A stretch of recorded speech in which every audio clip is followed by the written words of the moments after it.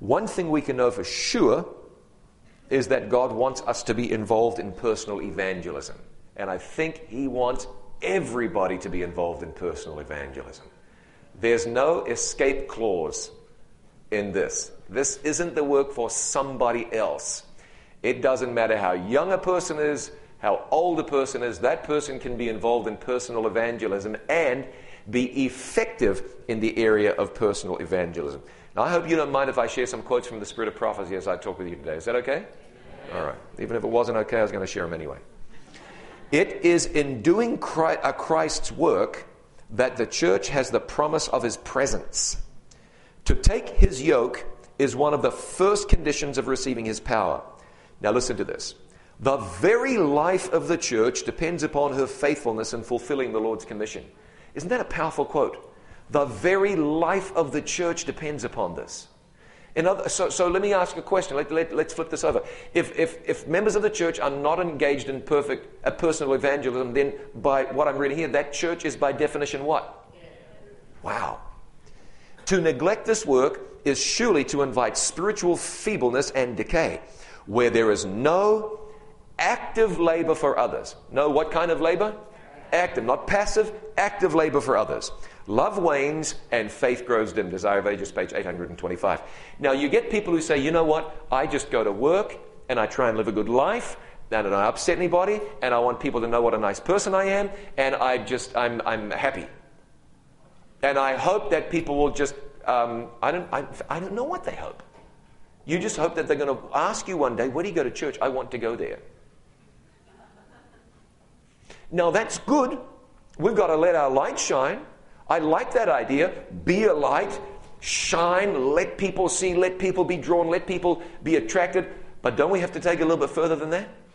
Yes, we do.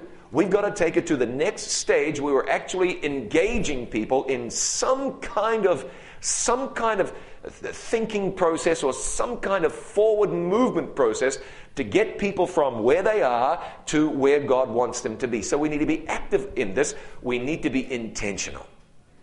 So in a certain sense, what a person needs to develop is some kind of personal evangelism plan. Personal evangelism plan. I would like you to think about a way that you can be intentional about reaching people for Jesus. Not, this is the way I live my life and I'm going to hope for the best. But here's what I'm going to do. Here's my plan of attack. Here's my modus operandi. This is the way I do business. If you don't have a this is the way I do business, I think it's probably wise that you develop some kind of action plan, a personal evangelism action plan. So you can say, here's my way, here's my method, here's what I'm going to do. The work of God in this earth can never be finished until the men and women comprising our church membership rally to the work and unite their efforts with those of ministers and church officers. That's Gospel Workers, page 352. Pardon me, I need to grab a tool here. You know, our church has a theology of mission, a theology of personal evangelism. You could call it a theology of involvement. We believe that when Jesus spoke these words, He spoke them to all of us. In Matthew chapter 28 and verse 19, He said, "Go ye therefore." Who's the ye in that passage? Yeah. "Go ye therefore and teach all nations." And we know that that word teach, you can translate that as what? Make disciples of. "Go ye therefore and make disciples of all nations, baptizing them in the name of the Father and of the Son and of the Holy Ghost, teaching them to observe all things whatsoever I have commanded you. And lo, I am with you always, even unto the end of the world." Peter wrote that we are a royal priesthood. A royal priesthood. So evangelism isn't something we do leave for the professionals. I've got to tell you, as a public evangelist, people say this. People say, you know, our church has been doing evangelism all wrong. We bring in these hired guns and they ride into town and we sit back and we just let them do it. And that's not how the church has been doing it. That's how people have been doing it. What I can tell you from experience, we'll contact a church way in advance and say, when we're coming to do a public evangelistic series, we're appealing with you. We got the conference has lined this up and you've said yes and everybody's on board. But here's what we need you to do. We can't come to town and just preach to tombstones. We've got to come into town and have live bodies sitting in the audience, in the congregation, in the crowd, who are there because they want to be there and want to hear the Word of God. So what we've done, though, is we've believed, and I'm speaking in very general terms, and I'm accepting from you permission to do that. We've said if we bring the evangelist in, he or she will just do the work. And that will never bring success. Now, part of the problem is this. We became in evangelism the victims of our own success. Back in the old days, you could put up a tent and a big sign saying, "Hear the singing evangelist." We used to use that term in a public setting, the singing evangelist. And then there'd be a big picture of a beast, a biblical prophetic beast, and people would say, "Oh, look at that." And the guy would come home from work and say, "Well, Ethel, I see there's a meeting downtown in the village square, and they're going to have a singing evangelist." And she'll say, "Singing evangelist, we need to go to that." And he would say, "Well, because I walked home from the shoe store downtown and you had supper ready and waiting on the table, and because the children have their homework done, and because there's no television yet, and because we can't download movies to watch from Netflix, and because we don't have a mortgage so big that you absolutely have to work, we can do this." And she says, "Yes, we can." And so they go to the meeting, and the evangelist, the singing evangelist, sings a beautiful song, and they say, "Well, that was beautiful."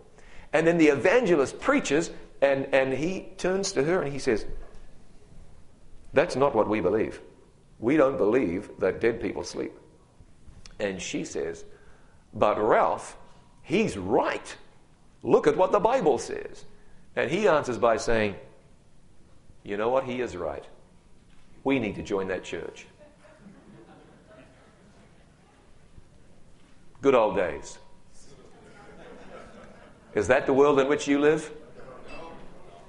Dad's getting home 6, 7.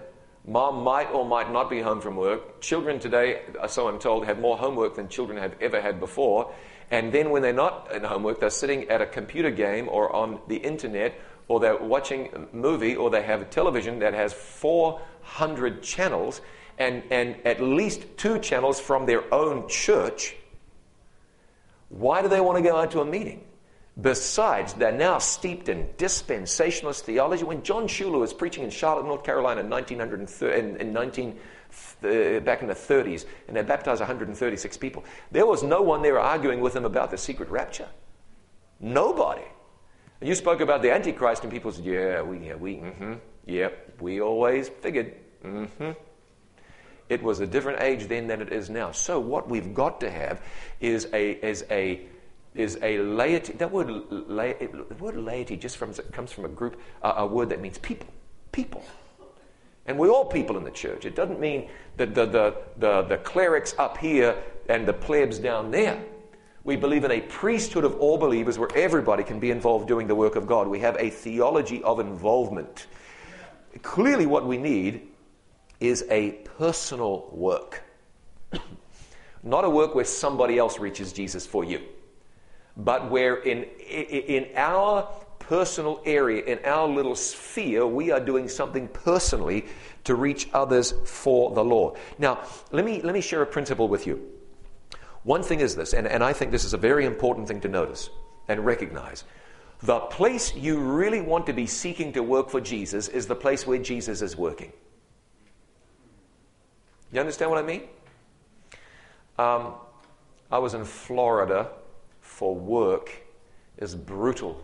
It's brutal when you have to go to Daytona Beach for work. It's brutal. And there was a fella's wife there who was a gun surfer. She grew up surfing in Hawaii. And someone had a surfboard. I grew up 40 minutes from one of the best left-hand breaks in the world and never got near a surfboard. So I said, how hard can this be? You know, surfboards are hard to get on. I don't mean stand on, just get on. Very hard. And I said, well, should I get up on this surfboard, what then do I do? She said, it's no difficulty at all. All you have to do is catch the wave. I said, if I miss the wave, she said, it's okay. There's another wave coming along just a short time later. All you've got to do is catch the wave. It's like flying a kite. What do you have to do when you fly a kite? You've just got to catch what? You've got to catch the wind, catch the air. The air is blowing. If the air's not blowing, you don't fly a kite. You say, I'll wait for another day. You wouldn't take your Bible studies, would you, and set up a booth in the foyer of a convention for the National Society of Atheists. You wouldn't do that. You would conclude, the wind is not blowing there. That's not where I ought to go. What we want to do is identify where God is working and work there. Now, I'm not saying you should never witness to an atheist. I'm saying you might want to take a slightly different approach. But you want to work where God is working. To that end, look for spiritual interests. Well, not just spiritual interests, but spiritual interest. And sometimes you might need to scratch a bit and dig a bit and prod a bit to identify spiritual interest. When you start asking carefully worded questions, and when you engage people in conversation, and when you listen, these are all points I'm going to come back to a little bit later on, you will discern, you will detect spiritual interest. Jesus said there's no point casting your pearls before swine. And there's not a lot of point putting a whole lot of energy into a situation where there's no spiritual interest. For instance, if you have an atheist neighbor and a backslidden Baptist neighbor on the other side, and you want to give somebody a Bible study,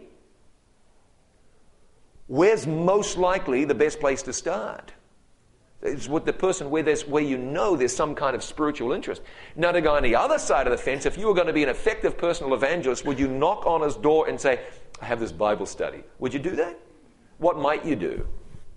You might bake a loaf of bread, right, and say, Mr. Smith, wouldn't you like a loaf of bread? And that's effective personal evangelism because you just made a friend and touched a heart.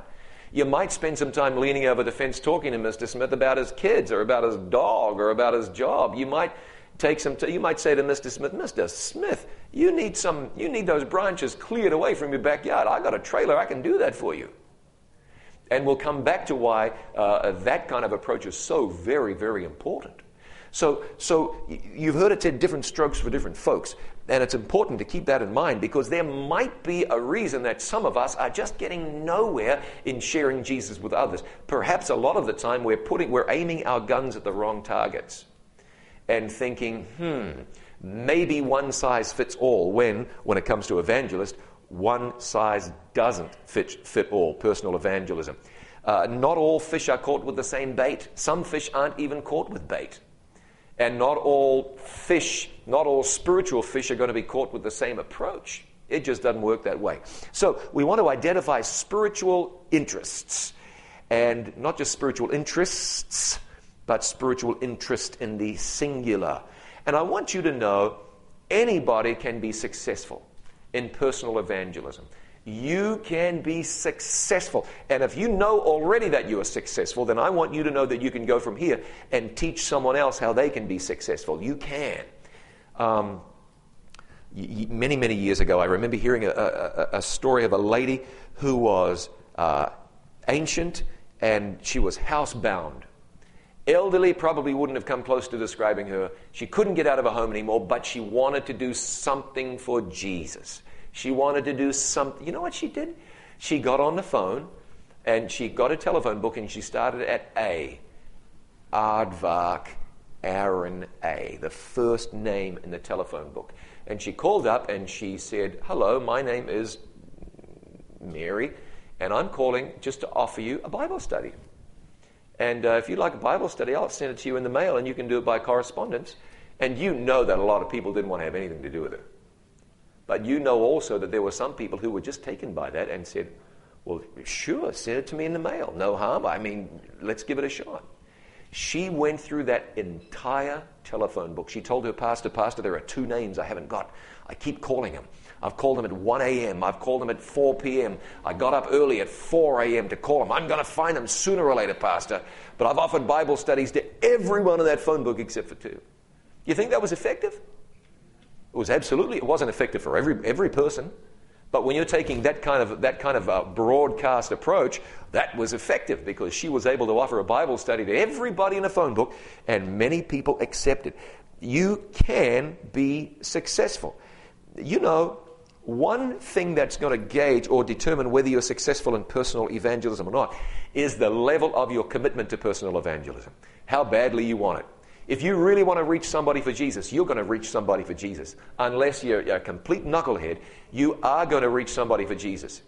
And the reason I put it like that is the only reason you're not going to have success is if you're just going about it all wrong and not learning from your mistakes. Now, let me say this. When it comes to effective personal evangelism, you don't want to be afraid of making mistakes. You just don't. We read in the Bible, cast your bread upon all waters.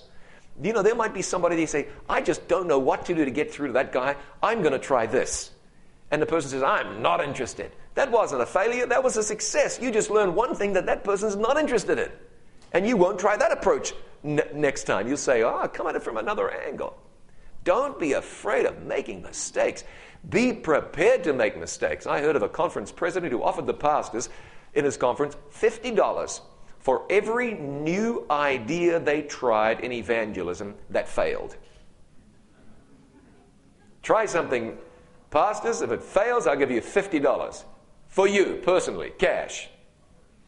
You know, that was a smart guy, because then he kind of removed the fear of failure, and he knew that the more they tried, the more likely they were going to be to find success in sharing Jesus with others. So, be willing. I'm going to come back to this point soon. Soon I'll get to the points that I'm telling you I'm going to come back to. But if you will go to God and petition God's throne and shake the throne of God and tell God, I want to reach somebody for Christ, you know what? You're going to reach somebody for Christ. You just are. The problem isn't that there's nobody to reach. The problem is that there's not enough people going out and doing the reaching. The harvest truly is great, but the laborers are what? God's not looking for anything other than people willing to stand up, put up their hand and say, as the prophet said, here am I, send me. And when we're saying that and we just tell God, this is something I want to do and I'm committed to, we will find success in personal evangelism. Something I want to say this, find out what your strengths are and find out what your weaknesses are. Play to your strengths. Any sports team plays to its strengths. If they're weak on defense and strong on offense, then they're not going to rely on their defense to win the game. They're going to rely on their offense. And they'll structure their game to play to their strengths. We ought to play to our strengths when it comes to a personal evangelism. If there's something that you feel like you just cannot do and you continue to mess up, just keep away from that and try something else. Then you might like to go to the Lord and say, can you help me in that area of weakness? But don't be afraid of playing to your strengths. Now, I just opened the door for everybody to have the biggest cop-out ever. Well, that's just not my strength. I don't mean for you to say that about everything. But it's important to play to your strengths. It's vital we're serving the Lord. Let me share you a quote that you can take back to your church and share with everybody 100 times. When the churches are left to inactivity, Satan sees to it that they are employed. He occupies the field and engages the members in lines of work that absorb their energies, destroy spirituality, and cause them to fall as dead weights upon the church. It's essential that we're engaged doing something to reach souls for Jesus. A man who was my ministerial secretary in one conference said, a pulling horse doesn't kick. If we get our churches active doing something for Jesus, they're going to stop fussing about the color of the carpet. They're going to stop complaining about the pastor's sermons and start praying for him some more. They're going to stop bickering about who's on the nominating committee. They're going to say, we have bigger fish to fry. We've got to go and win souls for Jesus. Getting involved in evangelism changed my life. It changed my life. I was in no way God's gift to evangelism, and evangelism was in every way God's gift to me. My focus changed. Why would I start making mountains out of theological issues that were really in the big picture molehills, when over there's a young couple living in sin, he's smoking, she's drinking and using drugs, they have children that are going straight to hell, but now somehow they've got this idea that they want to learn about the Bible. Suddenly, only one thing matters, and that's taking Jesus to that young couple. See? It will change your life when you get involved in personal evangelism, because you will see what's really important, and what's really important is saving souls for whom Jesus died, that he can be honored and vindicated and glorified in their lives. I do believe, and I don't mean to lay this on you as a guilt trip, I really do believe that Christians who love Jesus will feel a burden for souls. If you don't pray for it, just be honest and say, Lord, maybe I'm not where I need to be, but please would you take me there? Because even if it's just for your spiritual good, you need to be there. There's a quote that I'll come to later that talks about this. If you're not expert and you feel like you're inadequate at doing something for Jesus, you have no excuse anymore. Every time you turn around at ASI, you see something that says life. That's a Bible worker or evangelism training school. And you see that and you go, that's not for me. And you turn around and then you see AFCO, Amazing Facts Center of Evangelism. And you say, no, the Lord isn't trying to tell me something. It just happens to be that they're both at ASI. And then you walk away from that and say, thank God I got away from them. And then you bump into somebody who says, have you heard about SALT? Have you heard about SALT? You can't be a Bible worker training school if you don't have what are those little things called? An acronym. It's got to be an acronym. SALT is the new It Is Written Evangelism and Bible Worker Training School that is being conducted in partnership with Southern Adventist University. And I'm just as excited as anything about that. So you've got, what did I say? Life, AFCO, SALT. What did I just say? Good, you heard me, good.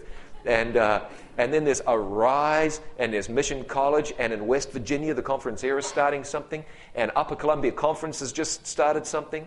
And I was told by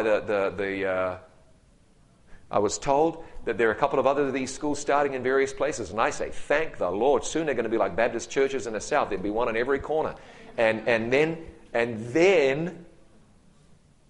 where's our excuse? And if you can't go there, because these programs are typically longer, 4.5 months, something like that, and they cost a little bit of money. If you can't go there, well, there are resources everywhere, and there are DVDs everywhere. So really, there's not much excuse. Here's that quote, Desire of Ages 141. No sooner is one converted than there is born within him or her a desire to make known to others what a precious friend he has found in Jesus. The saving and sanctifying truth cannot be shut up in his heart. Now, here's the quote that we're going to go to. You've heard it before. If you haven't, that's okay. It's interesting that in recent years, this quote has really come to the forefront, and people have talked about it like they just unearthed it from the vault. But it's that wonderful quote in Ministry of Healing, page 143, and we need to talk about it because it says this: Christ's method alone will give true success in reaching the people. And you got a statement like that. Only this method is going to bring true. Notice she said true success. She didn't say Christ. She didn't say no other method can bring success. She said true success. I think there's a difference. People say, well, if you don't pray before reading the Bible, you're not going to be blessed. You can be plenty blessed without praying before reading the Bible. I don't recommend it. God's worked through atheists to bring people to Jesus. But we're talking about true success, and I'm not recommending not praying before reading the Bible. The Savior mingled with men as one who desired their good. He showed his sympathy for them, ministered to their needs, and won their confidence. Then he bade them follow me. Let's break that down a little bit. Jesus mingled among men. I'll be honest with you, I'm only using this whiteboard because it makes me look more studied and professional. Jesus mingled among men. In Matthew chapter 5, we are told by Christ, ye are the salt of the earth. But in order to be the salt of the earth, the salt has got to get out of the salt shaker and mingle. Isn't that right? I grew up eating potatoes. We ate them like every day. I'm not exaggerating, probably 6 days a week when I was growing up. And you peel the potatoes and you put them in the pot, but really you've got to add what? Salt. And you wouldn't put the salt in a sealed plastic bag and put it in the bottom of the pot. You want it to get around and mix up and salt and add flavor to the potatoes. And that's what Jesus did. He mingled and added salt to the people where he was. He mingled among men. There is a real need for God's people to get out and mingle. And that's a bit of a danger because we don't always want to get too close to them non-Adventists or these non-Christians. We don't want to get too close to people. You know, it's interesting. Wesley was at a fish market in London. And he had with him an apprentice preacher, and that's my term, a young preacher whose name was Sam someone or other. And there were some women over there in the fish market, and their language was a bit salty. And Sammy said, "We got to get out of here." And Wesley said, "Stay, Sammy, stay and learn how to preach." Interesting, isn't it? Now you know what I'm not saying. I'm not saying that. But I'm saying there may be some situations that aren't your typical, perfect, sanitized, buttoned-down situation. That's where people are. And that's where the salt needs to be on some level. I'm not saying lower your standards and be some sort of heathen. But what we do need to get in our minds is that it's necessary for us to mingle. We can be fully paid up, card-carrying, ASI attending, committed Seventh-day Adventist Christians and still mingle the way Jesus wants us to mingle. It's very, very important. Jesus mingled among men. This means you might have to get your hands dirty. You know, you might have to listen to someone using bad language. You might have to deal with someone who's got kids that scream and run around. You might have to deal with people who smell. You might have to be in places. You might have to stay up late. You might have to miss a meal. You know, I like to eat at regular times. The spirit of prophecy says irregularity is important. I remember that quote where she said, "These principles I'm sharing with you, you need to stick to them rigidly, even if it means offending people and not winning souls." I've read that one. Have you read that one? No, I haven't read that either. You're going to find needy people, hurting people, dysfunctional people, addicted people, poor people, horrible people. Did Jesus mingle, yes or no? Give me some examples. Where did Jesus mingle? In the temple? All right, where else? The synagogue? Yeah, those are easy. Where? At the wayside, where else? At the wedding, that's a good one. He went to the wedding. At weddings, funerals, where else? Jesus spoke to all, man, he spoke to prostitutes and he went to weddings. You know, I mean, I'm just going to, I don't know, but I'm guessing someone might have even been drunk at that wedding. I don't know. And he dealt with wretched church leaders and wretched church members and all kinds of people. But he you know, that woman with the issue of blood, as I remember reading it, he put himself right where she was going to be so that she would intersect with him. So Jesus put himself out there. You know, that can be draining. It can be. But if we're going to reach people, then we need to reach people. They're not all going to come to us. They're just not. These days, you put up the sign saying singing evangelist, and someone's not even going to notice because there's a gazillion other signs.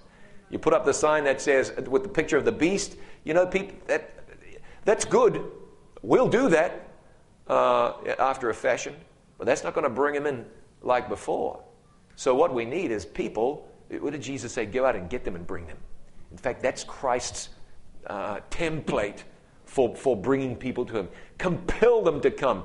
Go out into the highways and the byways and grab hold of them and bring them. You know, that leads us to this thought. Where are the people? Think about that. Think about where are the people? And then think about where are you? And where are you where people are? And it might be that there are places that you go frequently, there are masses of people that if you just changed your approach a little bit, you could now be sharing Jesus with and impacting and affecting for the kingdom of heaven.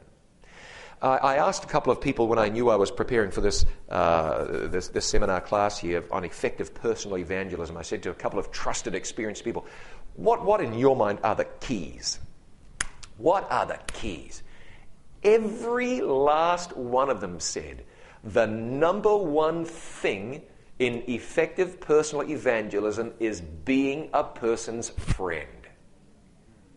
Isn't that revolutionary? Being somebody's friend. I thought, I can't stand up at this ASI thing and tell folks that's too simple. But there you have it. That's what the experts told me. If you're going to tell them anything, tell them that the key is to be friends with people. And Ellen White bears this out. Christian Service, page 116. Pardon me for having to pick this up, but in fact, you know what I'm going to do? I need to make that font bigger. People told me what happened when I got to this age, and they were right. Go to your neighbors one by one and come close to them till their hearts are warmed by unselfish love. Sympathize with them. Pray for them. Notice this. Watch for opportunities to do them good. And as you can gather a few together and open the Word of God, and as you can, gather a few together and open the Word of God to their darkened minds. Watch for opportunities. You know what that means? We got to become students of human psychology. We got to watch what's going on in people's lives. Because not you say to people, I got a Bible study from It Is Written. And I'm going to give this to my neighbor, whether he likes it or not. I have a tract on the state of the dead, and I'm going to make sure I give it to my neighbor. Well, yeah, but maybe that's not where God is working. Maybe that's not the right approach. Maybe it is, but maybe it isn't. Watch for opportunities. Look for them. You know something? You'll be amazed how many people you can share with Jesus when you just look for opportunities. They are there. The opportunities are there, and many of them we are missing. I'm in my street. We just moved to Southern California, and I'm talking to the neighbors. We're getting to know the neighbors. Oh, my wife, she's good at meeting neighbors, and it's great to have beautiful, cute, well-behaved, perfect children, because then they like yours, because they're magnets for people. They're magnets. You know something that's we don't have one. We can't really have one right now. What a dog. A nice dog. It's a magnet. I got talking to a fellow on a plane. I don't know what he's not an Adventist, but he's got this dog. And he told me what it is. It's some kind of a cute dog. He said there's a 80-something-year-old Jewish woman in their housing development in West Hollywood. And he's taken to going on walks with her every day. And they become big friends. And he goes there for Passover stuff. And they talk about Christ. And it all started with two things. His dog and his willingness to talk to someone that he normally wouldn't have anything to do with. And then his willingness to walk with that person. He's engaged in effective personal evangelism. So we're talking to the neighbors, and I'm talking to the neighbor, and I don't know, I said, I never thought I'd be moving here. I just moved down here from Washington. And he said, it was the same as me. I didn't expect to be here. But he said, it's just, you just go where the man upstairs leads you to go.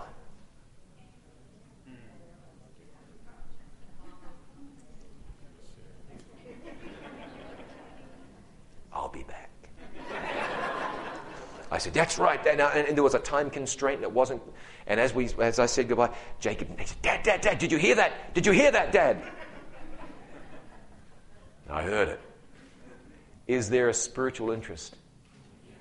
Could I have missed that? I mean, only if I was thick, but I could have missed that. We'll come back to that later on. We'll come back to everything later on. But you listen. You 9th volume of the Testimonies, page 41. By personal labor. No, by personal labor. Listen, you got to be willing to say, I got to get up and go do something for somebody else. They're not all going to come to me. By personal labor, reach those around you. Become acquainted with them. You can't reach someone you don't know. Preaching will not do the work that needs to be done. Angels of God attend you to the dwellings of those you visit. This work cannot be done by proxy. Isn't that something? Money lent or given will not accomplish it. As you contribute money for someone else to go on a mission trip to Zimbabwe, and as you give money for tracts to be sent to Tajikistan, and you put money in an offering plate for a global mission to send global mission pioneers to wherever, keep that up. That's good. But that's not personal evangelism. That's good. We want to keep doing that and more. But back to this. Money lent or given will not accomplish it. Sermons will not do it. By visiting the people, talking, praying, sympathizing with them, you will win hearts. This is the highest missionary work that you can do. To do it, you will need resolute, persevering faith, unwearying patience, and a deep love for souls. Let me say this because I didn't put it in my notes, so if I forget, a way to reach a person's heart is to pray for that person. Doesn't even matter if they're an atheist. You know, my dog is sick. You know, Mr. Brown, I'll be praying for your dog. I remember a guy who was a minister of another faith, and he became a Seventh-day Adventist. And you know what impressed him? His wife was sick, and the person came by doing some medical missionary work, true medical missionary work. And he said, we want to, no. Before it got to the medical missionary work, he said, we care. I want to pray for you. They knelt down in his living room. He said, the man prayed. He prayed for my wife. He prayed for me. He even prayed for my dogs. He said, that impressed me. Now, I'm not saying, man, Bradshaw says the number one thing is go pray for animals. I don't mean that. But if you go tell someone, I'm praying for you, that matters. I've got family members. I don't know if I could ever reach them. I don't know. I know God can. I keep praying. Every now and then they'll say, would you pray for my friend? Would you pray? And I'll tell them, praying for you. And it matters, and they hear it. And there'll come a time that it will matter for them. If you can let your neighbors know, oh, by the way, you said that your son broke his leg, was in hospital. I've been praying for him. How's he doing? You need to preach a sermon. Let them know you're praying for them. That's going to impress people. Impress people. And you let them know you're a Christian. You let them know you're a praying person. You let them know you care. You let them know you know what's going on in their lives and it matters to you. Prayer. Powerful, powerful, powerful. Let's jump over a couple of quotes and get back to ministry of healing. Jesus mingled among men as one who desired their good. There are some people groups that we're not really cracking. We don't baptize a lot of Buddhists. We really don't. Not a lot. I was reading an article, I think from the Review, where Scott Griswold from the Buddhist Study Center in Bangkok, Thailand says, what you've got to do with these Buddhists is get close to them and be their friends over a long period of time. And then look for opportunities to minister to them. If you say to a Buddhist, hey, come to my church, that might not be the very first thing right out the gate. And Scott says, you got to really get beside them and show that you care about them. Hardly rocket science, but Jesus mingled among men. He wasn't just there, but he was there as one who desired their good. I read another article about a family who got to know a Muslim family. And you say, how are we ever going to reach Muslims? You reach Muslims by reaching Muslims. Throw rocks at synagogues, that's not going to get anyone anywhere. But if you reach out to... Here's what they said. They said they got to know this family, neighbors, I think. And they invited them over for meals, and they went to their place for meals. And that really works well with Adventists because they go, oh, there are some things we don't eat. And they'll say, wow. Because Muslims have this idea that Christians are heathens. You know, we smoke and we drink and we go to movies, and they think that we're all crooked. And so they became friends with these people. One of my friends who does a lot of reaching Muslims, he says, you know what you want to do with a Muslim? Is say, tell me about Islam. How would you feel if someone from another faith said to you, tell me about Christianity? Wow. So here it goes. And 3 hours later, you'll have told the whole story and you praise the Lord. If you ask a Muslim, tell me about Islam, they'll be honored and blessed, they told me, and thankful. So they made friends with these people. And after some considerable period of time, the husband calls up, he says, can you take me to the airport this afternoon? Well, me and my wife. Oh, it's a 2-hour drive. He hasn't given me any notice, but they're my friends. I've got to do something for them. On the way to the airport, there was a silence.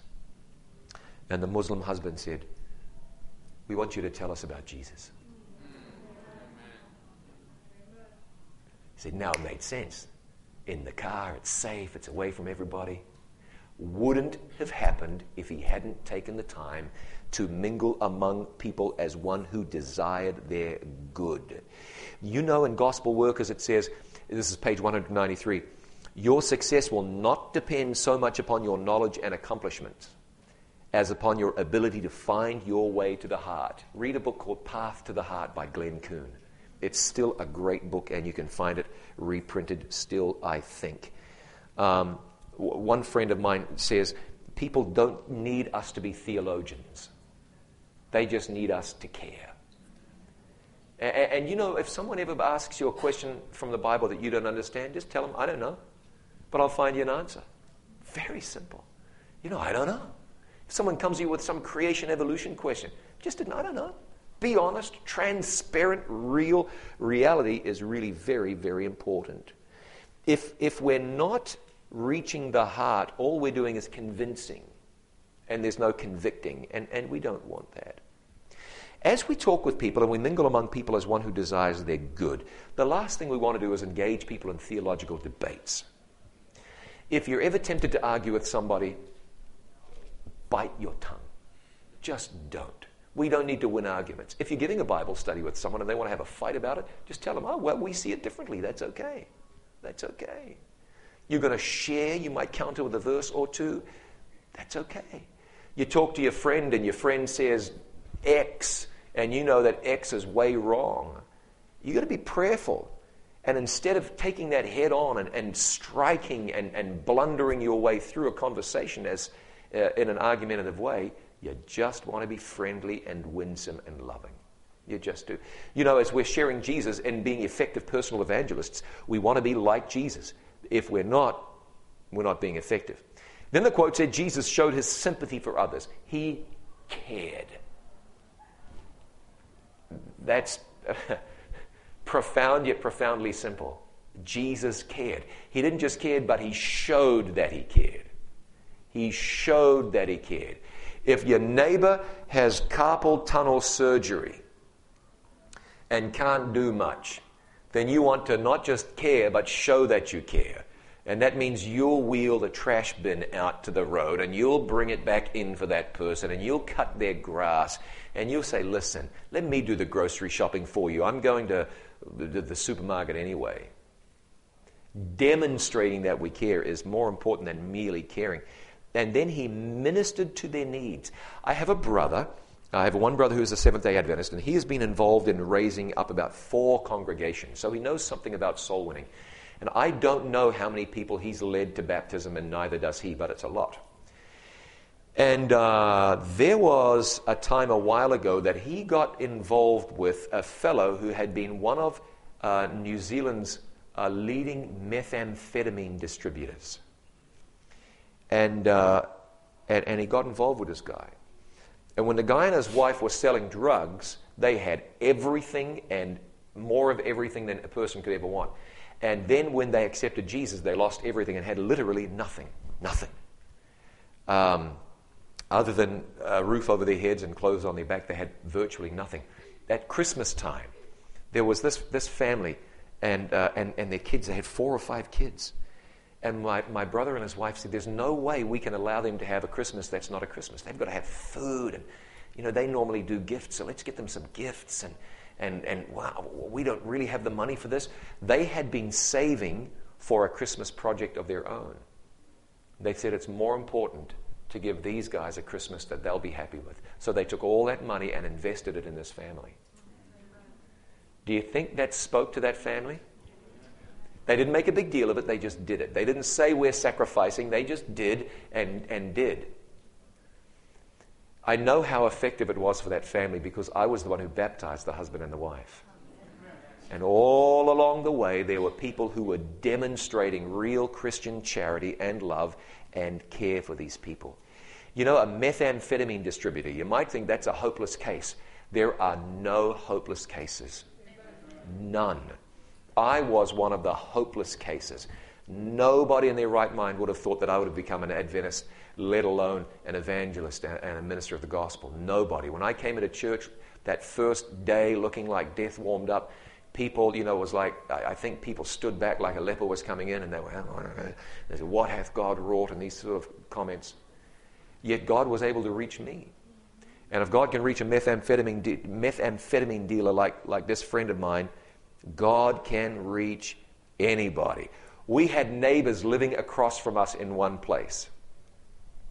I need to start getting, wow, is that the time?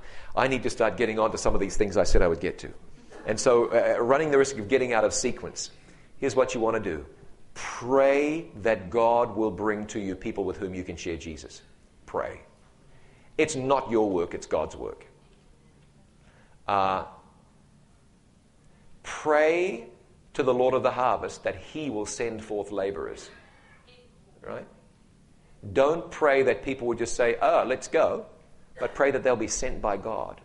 Is that what the Bible says? I think that's what the Bible says.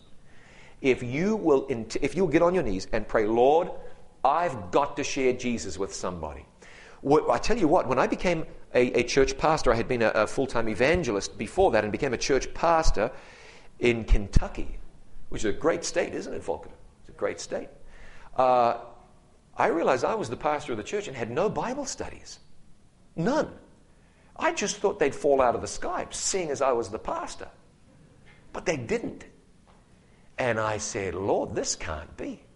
I need Bible studies. I don't know where I'm going to find them. I tell you what, I worked with a pastor. He would put it in a bulletin. If you want to have Bible studies, contact me. Just like that. You think he got them? Yes, he did. Now, that was among the church members and their family and friends. And I got down on my knees. I said, Lord, I've got to have Bible studies. Got to have them.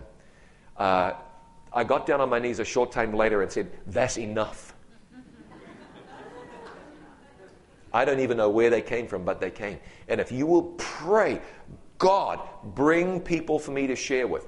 We were living in our little town in another place, and there was a family across the street, and it was not a family in the traditional sense, but it was a family. And we prayed, Lord, we got to reach them somehow. Now, the male figure in that household, he was a character. Tattoos, to me, they're so common these days, whatever. But he didn't have tattoos, he had tattoos. And he had the dotted line tattooed around his neck. And right here, he had tattooed, cut here. Yeah. Talk about a hopeless case. And we said, Lord, we got to reach them. And the lady figure in the house had her boyfriend's name tattooed like on her chest about here. You shouldn't do that because that was the last boyfriend, and now she's living with this guy. Got a different name. And the children, oh man, different fathers and everything. And we prayed, Lord, there's got to be a way. There's got to be a way. Before long we were doing their laundry when their washing machine broke down. Before long we were feeding their kids. And we said, that's the way. We said to the parents, you mind if we take your kids to Sabbath school? Oh, take them. Yeah, we're happy to take them. I'd like to tell you that we ended up baptizing the whole family. We didn't. We didn't baptize any of them. But the point was, God opened up a door for us to minister to people in a way that was really impactful and made a lasting effect. The reason was we prayed. We moved to Simi Valley. My wife prayed, Lord, I got to be sharing Jesus with somebody. I don't know anyone here. Just down our street, there's a little swimming pool for our development. And Melissa, we prayed as a family. Melissa and me and the kids. And it's interesting, pray this in front of the kids. Bring the kids into this so that when God answers the prayer, the kids see the prayer being answered. And so one day Melissa's down at the pool with my two children. There's a lady there, and she says, and the lady said, yes, your husband preached at church. She was at the Thousand Oaks. She was at a church when I preached there one Sabbath. And she came to me after the church service and was really impacted, very, very impressed by the Holy Spirit. I thought she was a church member. Well, that was the last time we went to that church. And then Melissa bumps into that very woman at the swimming pool. Oh, you're still going to church? Well, I don't get there often. I don't have a lot of money. I'm not a member. I'm not. Aha. And she's. And so have you been baptized? No, I haven't been baptized. Well, do you think the Lord would like you to be baptized? Oh, I'd love to be baptized. Well, before baptism, it might be a good idea to have some Bible studies. Yeah, I'd like to have Bible studies. Oh, what are you going to say then? So Melissa right now is in the process of setting up a series of Bible studies. What did my wife do that was so special? Nothing. We prayed. God, will you work this out? We're willing. Will you work this out? And then, boom, a divine appointment. You've heard that phrase before. Pray for divine appointments because they are certainly there. Then Jesus won their confidence. He won their confidence. There's 1,000 things I could say about this, but one thing I'm going to say is that we need to be listeners. We need to be listeners. I heard my neighbor say, the man upstairs. Melissa heard that woman say, yes, I went to church, but I'm not a member of the church. We want to listen when people say they are hurting, and then you can say, I've been praying for your grandfather in the nursing home. We need to listen to people when they say they have needs, because then you can turn up with a sack of groceries and say, I just felt like you might need this. Listen. I spoke to one man who taught soul winning for 10 years at Natty, and he says that listening is so important because really often many people just want someone to listen to them. And it's not listening for the important cues that you can pick on, it's just listening. There are some people who are burdened, they carry all kinds of emotional baggage. They need someone to listen and be a friend. You can be that person. Easy. It's as easy as sitting down, keeping your mouth shut, looking away every now and then, because if you don't ever look away, it freaks people out.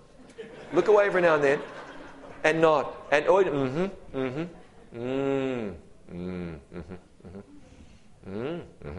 that's what you need to do. Easy. Listen. Win people's confidence. Something that's going to win people's confidence is when you demonstrate that you are a balanced Christian. It was my brother who really led me to truth, led me to Jesus. And when he left our church and joined this wacky church that he became a part of, that was very weird. It was very weird for our very traditional family. But I said to my father, but Dad, it has helped him. My father didn't like me saying that because it was undeniable that when my brother had become an Adventist, it helped him. He was no longer a drug user. He was no longer living in sin. He was no longer aimless. It had really made him into he's this close to getting his doctorate now. It was the making of him. He was seen to be balanced. He was not seen to be a crank. I mean, it's cranky enough that we go to church on Saturdays. That's cranky enough. I'm not saying hide anything. I'm simply saying that in winning people's confidence, you want to be an approachable person. You want to be a one-headed person, not a two-headed person. And it's easy sometimes for us to really give the wrong impression and to come across as a crank. Maybe I don't want to be any more specific than that. Just something for you to think about. Jesus won their confidence. He didn't judge people. He was genuine. He mingled with a woman who'd had multiple husbands, a woman who wouldn't even come to the well when other people came to the well. She was so embarrassed. But he won her confidence. So that when he revealed to her that he was the Messiah, she ran back and said, "Come on, everybody, I just met a man. I just met a man. Come on and listen to him." And then he bade them follow me, which suggests that a significant part of effective personal evangelism is asking the question. Not just sowing the seed, but being prepared to reap a harvest.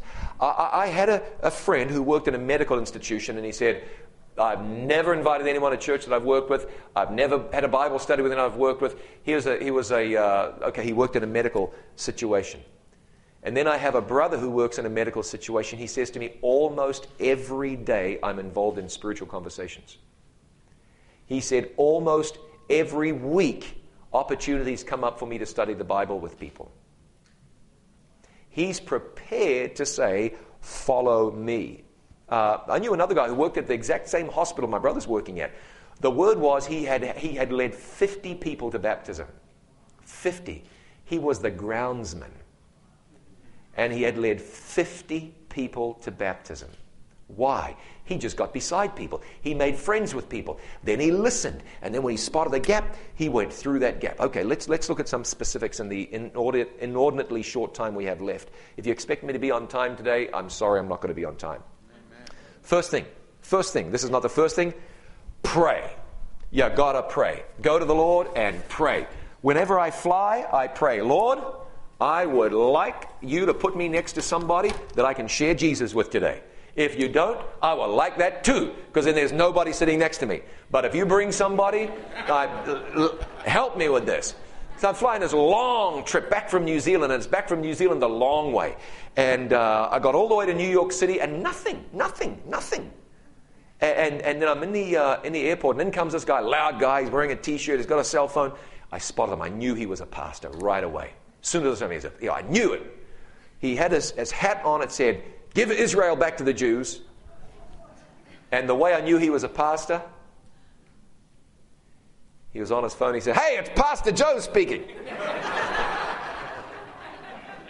Maybe this guy's a pastor. I prayed, Lord, I would love to talk to this man. I would love to. Put him next to me on the plane. I get on the plane, and he's sitting here, and I'm way down there. I said, oh, well, Lord, I'm so tired. At least I get to sleep. And I'm doing this. And next minute, a guy says, excuse me. And I said, what? He said, they want to redistribute the weight on this plane. They've asked me if I'd move to the back. There's a seat next to you. Mind if I sit there?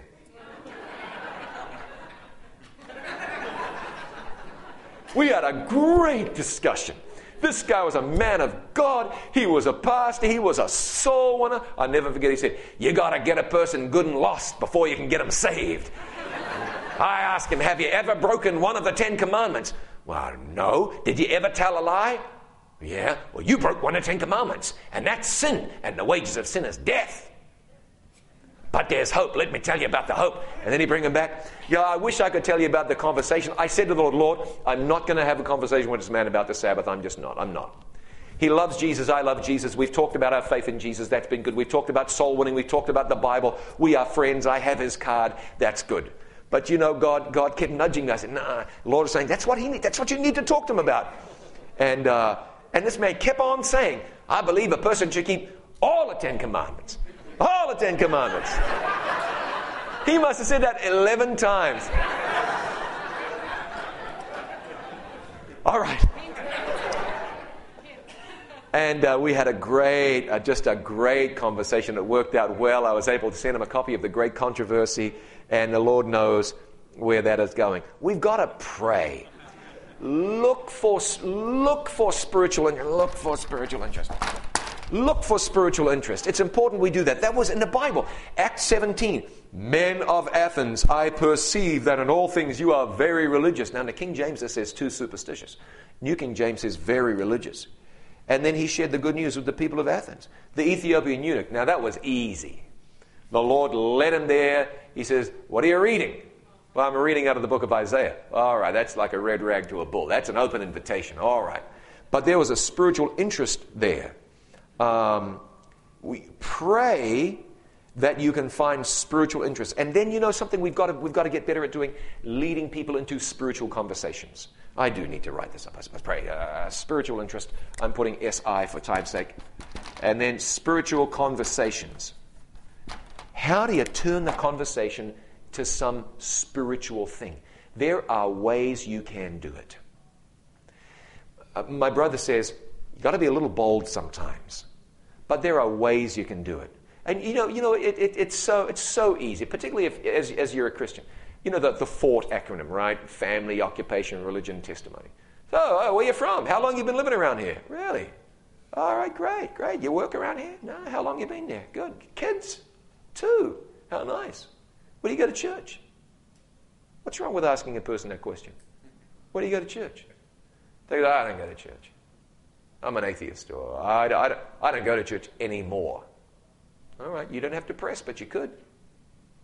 You might come back later on and say, you said anymore. Where did you used to go? I was raised a Catholic. I was raised a Methodist. What happened? Easy. What happened? I got sideways with the priest, and I don't. For me, I would say, very similar story.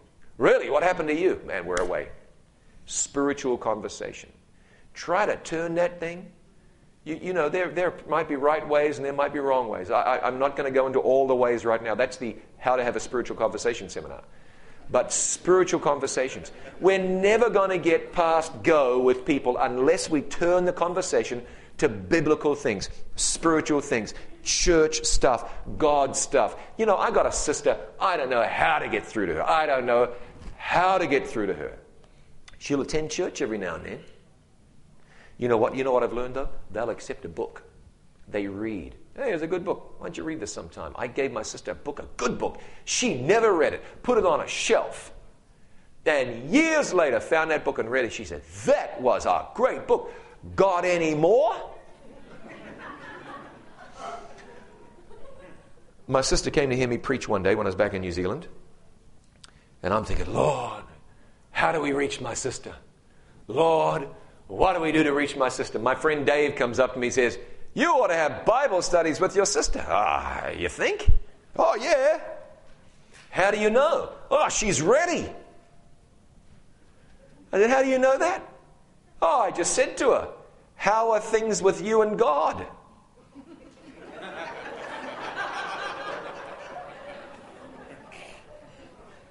I didn't tell him this. I thought I would never have done that. How are things with you and God? I've asked people that same question ever since. Man, it opens doors.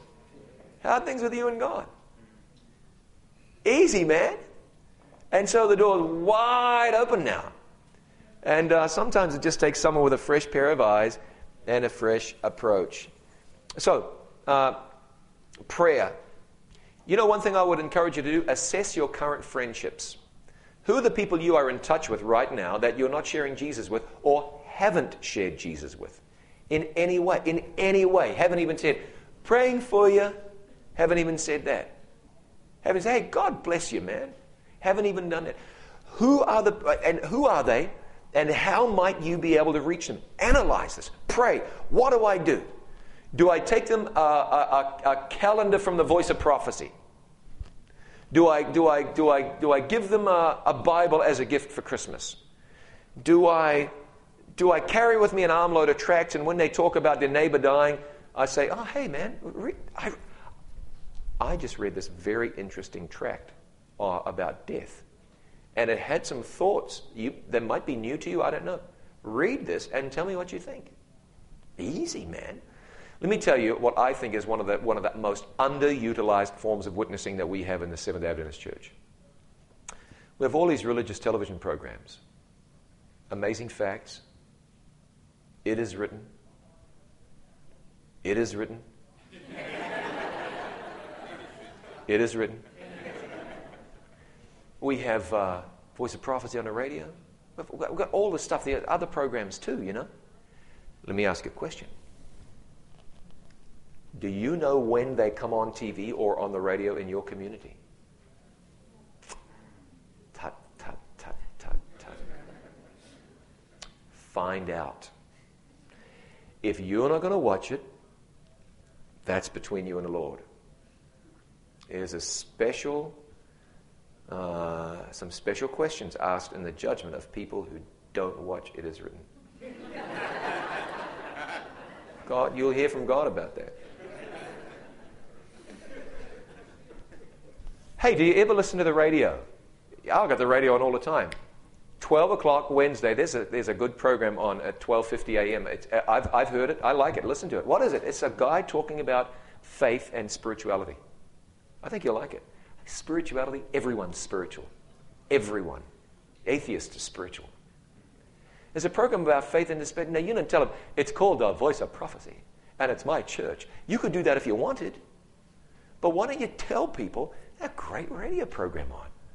I saw a program on just the other morning, Sunday morning at 10. It Is Written, or whatever. It might be Amazing Facts. It might be something else. If you've got Hope Channel on in your community, or 3ABN on in your community, tell them. Just, all you have to do is, have you ever seen Channel 47? You'd ask about the movie channel. You would. You'd say, did you see what was on the news? You absolutely, and your friend wouldn't even think twice. Have you ever watched Channel 47? No, I never have. Check it out. Tell me what you think. They might come back and say, I looked at that, a bunch of religious nonsense. Or they might say, that was okay. Easiest thing in the world. Turn people on to what's already going on, and they're not going to be offended by that. So we look for spiritual interests. Assess our current friendships. You know what? Speaking of spiritual interests, and I'm going to give you 30 minutes of material in the next 4.5 minutes. A friend of mine was a pastor in a local church. Right on their back doorstep, there was like an Air Force base. He said, how do I get to those people? How? I got to get to where they are. He said, the only way I'm going to get on there is if I become a chaplain. And now he's a military chaplain, as well as a church pastor. He did it specifically to reach those people. So let's think like that. Intentionally build relationships. Intentionally. A friend of mine, okay, he's out of the church now, but when he was in the church, he and his wife would go to this one restaurant and target this one waitress. They tried to be there and make sure that this one waitress waited on them every single time. So they knew her name and her husband's name and her children's name and ages and where she was from. And they were developing a relationship with this woman so that God might open that up for opportunities to share Jesus. That was intentional, and that was smart. I mentioned praying specifically for opportunities to share Jesus. God will bring them to you. Oh, let me mention this too. We are Seventh-day Adventists, which means that God has commissioned us to share what?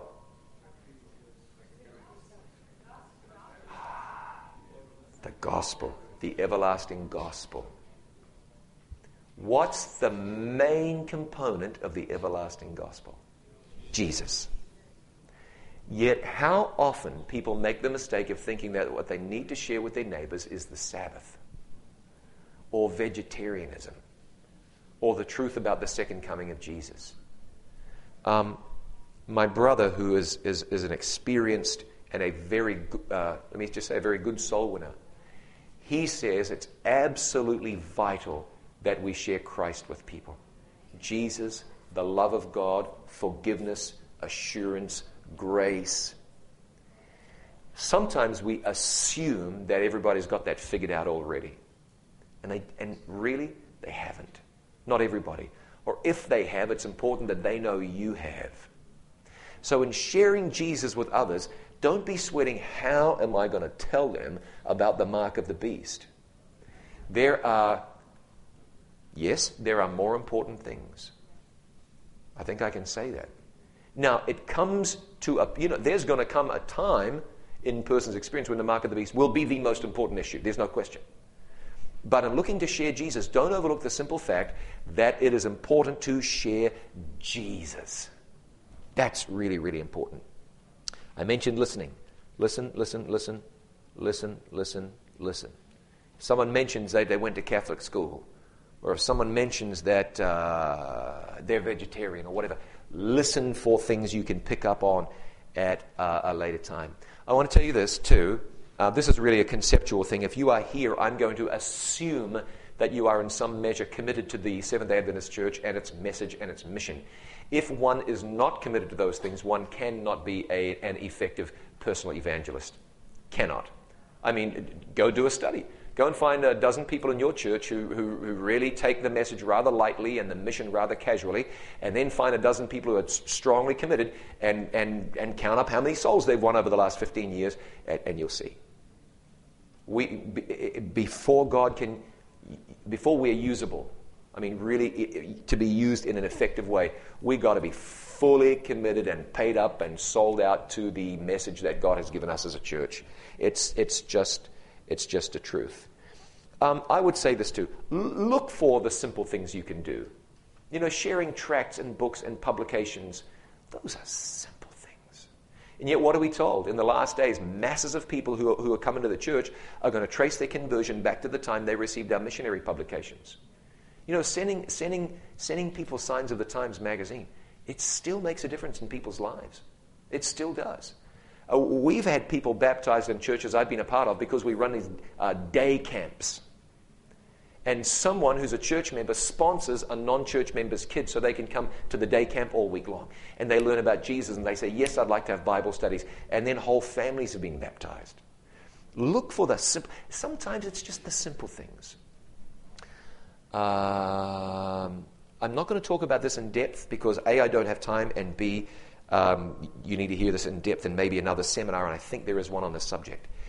You know, we've been told that we really all need to be acquainted with principles of medical missionary work. Don't be scared by that. There are some simple and very effective medical missionary things you can learn and you can do and you can share. You know, I have a niece. She was sick. She had a terrible headache is what she had. And there was no aspirin. And I said, wait right there. And I went and got a bucket full of reasonably warm water. I said, put your feet in this bucket. And she said, Uncle John, what in the world? And my brother looking at me like this. And my mother, oh, yeah, brother's son is a Seventh Day Adventist. What do you expect? And so I said, no, give it 5 minutes. You know when that headache went away? Because of a little hydrotherapy, a little medical missionary work? She looked at me with new eyes. You know, again, the story's not ended. We're talking about long-term projects here. But if you know some simple medical missionary principles, they're very, very, very important things. Also, too, when you're sharing Jesus with others and that you're bringing them to the place where they're going to start attending church, prep the church. Find people to come and say hello to your guest. Find people who are going to intentionally be nice to the people you bring to church. That makes it effective. Bringing a person to a Seventh-day Adventist church can sometimes be an incredibly ineffective thing to do, depending on the personality of the church. So give yourself a shot at success by keeping the person away from certain people, by bringing the person to certain people, and telling the pastor, I got a visitor coming this week, pastor. Please preach a visitor-friendly sermon. Now, I don't want to get pastors in trouble, but the bottom line is all of our sermons should be visitor-friendly. You can preach the second coming, you can preach the state of the dead, you can preach the Sabbath, you can preach spirit of prophecy, you can preach it all in a visitor-friendly way. You can. You can. I've done it. You can do it, and people appreciate it. But do what you can to make that next step happy and not unhappy. Oh, there are quotes to read. I won't read them. Perhaps we'll just wind it up here. We have covered a bit of time. This is not an incredibly effective way of ending a presentation, but I'm going to end it like this anyway. I'll tell you a story. Some of you heard the story. Some of you heard the story 2 or 3 times this summer because everywhere I've gone, I've told this story. Such a good story. I'll tell it in quick form. I met a young lady who turned up in church. I knew her when she was a little girl and a brand new church member when the family converted. I met her this one day, and she said she'd been out of the church for a long time. And she was there with her baby. She had a non-Adventist husband. The parents had split up and left the church. The brothers had left the church. They were all gone. Poof, gone. And I met her this one day, and she said, I'm back. I don't know why I came to church this morning. I don't know why. It's been a long time, but I heard your sermon. I've recommitted my life to Jesus. She said, I'm going to go get my whole family and bring them all back. Now, no, this is slightly different. We haven't talked about being effective personal evangelist in terms of reclaiming Adventists. Let me digress a little bit here. Former Adventists can be very hard to reach. They're former Adventists for a reason. They made a decision. I'm out of here. But not all of them. Some of them, they just got cold. They took one step. They took another step. They got busy at work. Next minute, they're not going to church. It's been so long. They'd be embarrassed to go back after all these years. If you know those people, you've got to go after them. Go after them aggressively. Not offensively, but go after them. They were Adventists. They loved the message once. They probably still believe it. Go and make friends with them and find opportunities to invite them to church. No, it's not church. We're having a supper. Just come. You're going to drag me back to church. I would never do such a thing. Just come out to supper. We've got volleyball, man. We're roasting wieners over the fire. Just come. And if you chip away at them and introduce them to church members and love them, many of these people will come back. I know, because I've I've been there when the Lord has brought many of these people back. Just through love and time. And, oh man, no one from the church has ever visited me and you've come by. Thanks.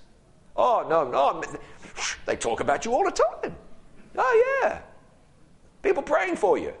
You can't lie, but, there are ways you can say that and be true. So we really ought to go after these folks, and there are lots and lots and lots of them.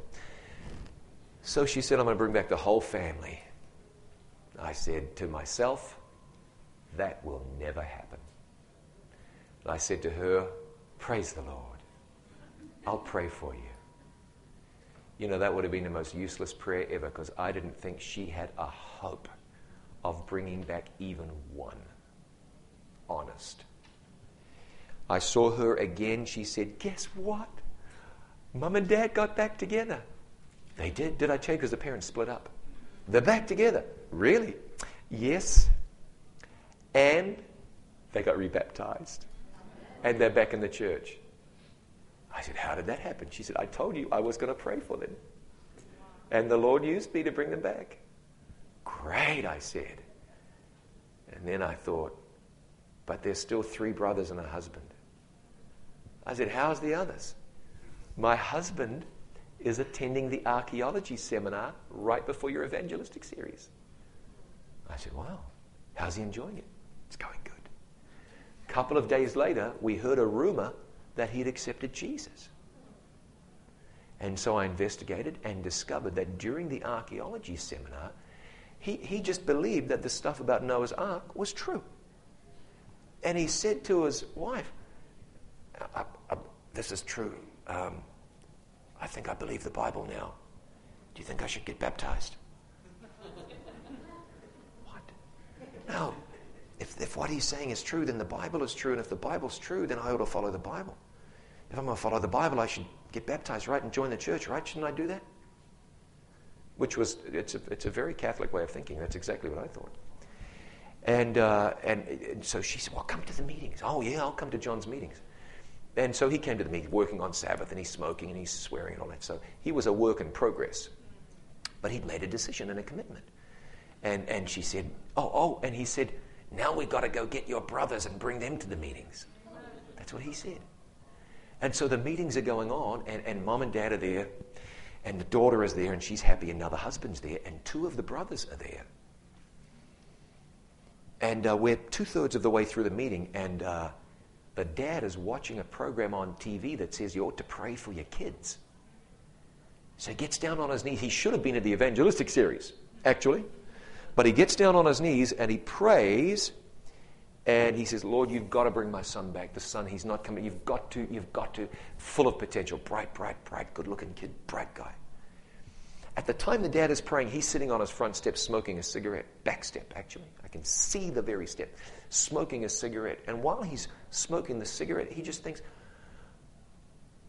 why am I doing this? I should be at John's meetings. He stubs out the cigarette. He says, where's my Bible? Runs in the house, finds a Bible, jumps in the car, arrives at the meeting late. But he gets there. The husband and the brothers are all filling out decision cards. I accept Jesus. I want to be baptized. I'll keep the Sabbath. I want to join the church. I was back for a youth thing, 9 months later or something. Of course, Mom and Dad's an elder in the church. The daughter is a powerhouse youth leader in her city. And the husband and the brother and the other brother are all sitting on a front row, all baptized. One became a student missionary, and another is now an It Is Written Bible worker. This girl had no theological training. She had never been to any Bible worker training school. She hadn't even been in church in years, but she had something. She had faith in God, and she had the ability to pray. Bottom line is, if you have that much, then you have what it takes to be an effective personal evangelist. If you will insinuate yourselves into the lives of other people, if you will mingle among people as one who desire their good, if you will minister to the needs and win their confidence, then you too will be able to say, follow me, and you'll be able to win people to Jesus like never before. I'm thankful that there are many, many, many people in the Seventh-day Adventist Church who are committed, effective, personal evangelists. But we need more. If every one of us would pray the prayer, God, use me. God, bring someone to me. Lord, show me how to use what I have and who I am for your glory. You know what I believe? I believe Jesus would come back a whole lot sooner. We can hasten his coming, we have been told, and we know that he wants to come back soon. We're going to pray, and then I have a little thing to tell you. Madam, are you trying to... I need everybody to fill this out and give it to me. What is it? It's presenter, the name of the seminar, and should we have more of it next year? Oh, listen. In case you didn't know, my name is John Bradshaw. The seminar is called Effective Personal Evangelism, and then you write yes.